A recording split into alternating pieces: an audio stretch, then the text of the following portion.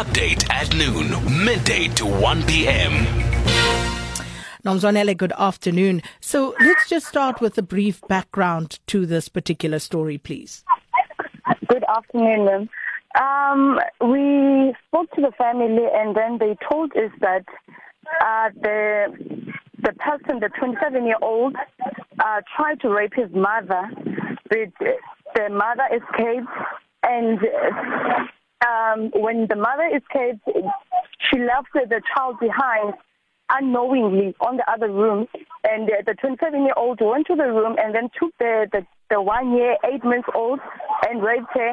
But because his mother had already escaped, they went to the community and called the community, and then that's when they managed to take the child from this 27-year-old and called the police, and then he was arrested. Nomzwanele, when you say he tried to rape the mother, is this the mother of the child? No, ma'am, it's his mother. And his mother is blind, and she was the only one in the other room. But I think because she tried to cry, the other people, the sisters of the 27-year-old, came and checked what was happening, and then that is how she escaped from his son trying to rape her. Were there any other people present in the home at the time, and where was the mother of the toddler? There was no one in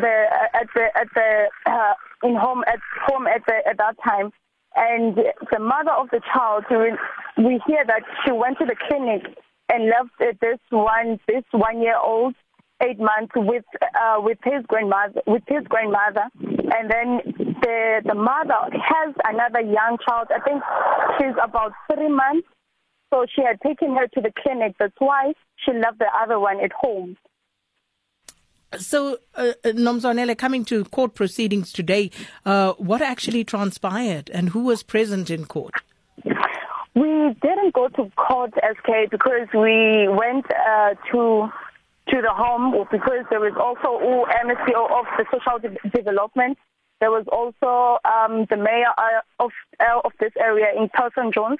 So we just went there, and there was also Brigadier Kinana from the police.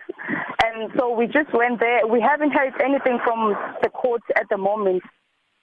As far as the suspect is concerned, do we know anything more about him at this stage? Anything about his mental health status or anything more?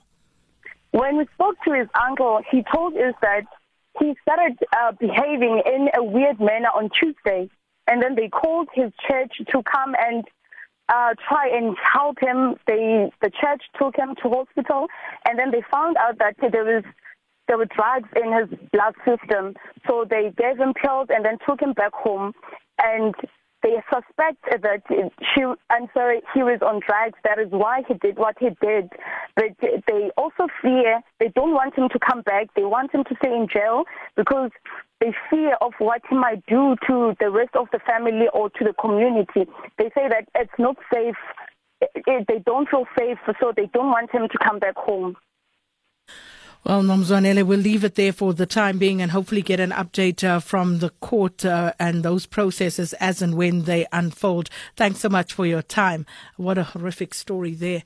And we'll keep a tab on that, given that the suspect, 27 years old, it just boggles the mind, tried to rape his mother, failing which he raped his 2-year-old, 1 year, 8-month-old daughter, who subsequently died as a result of her injuries. May the little one, rest in peace. And this is just a very, very terrible story on which to start off with. But we'll keep you posted here on Update at Noon as soon as there are any further developments on that story. Update at noon, midday to 1 p.m.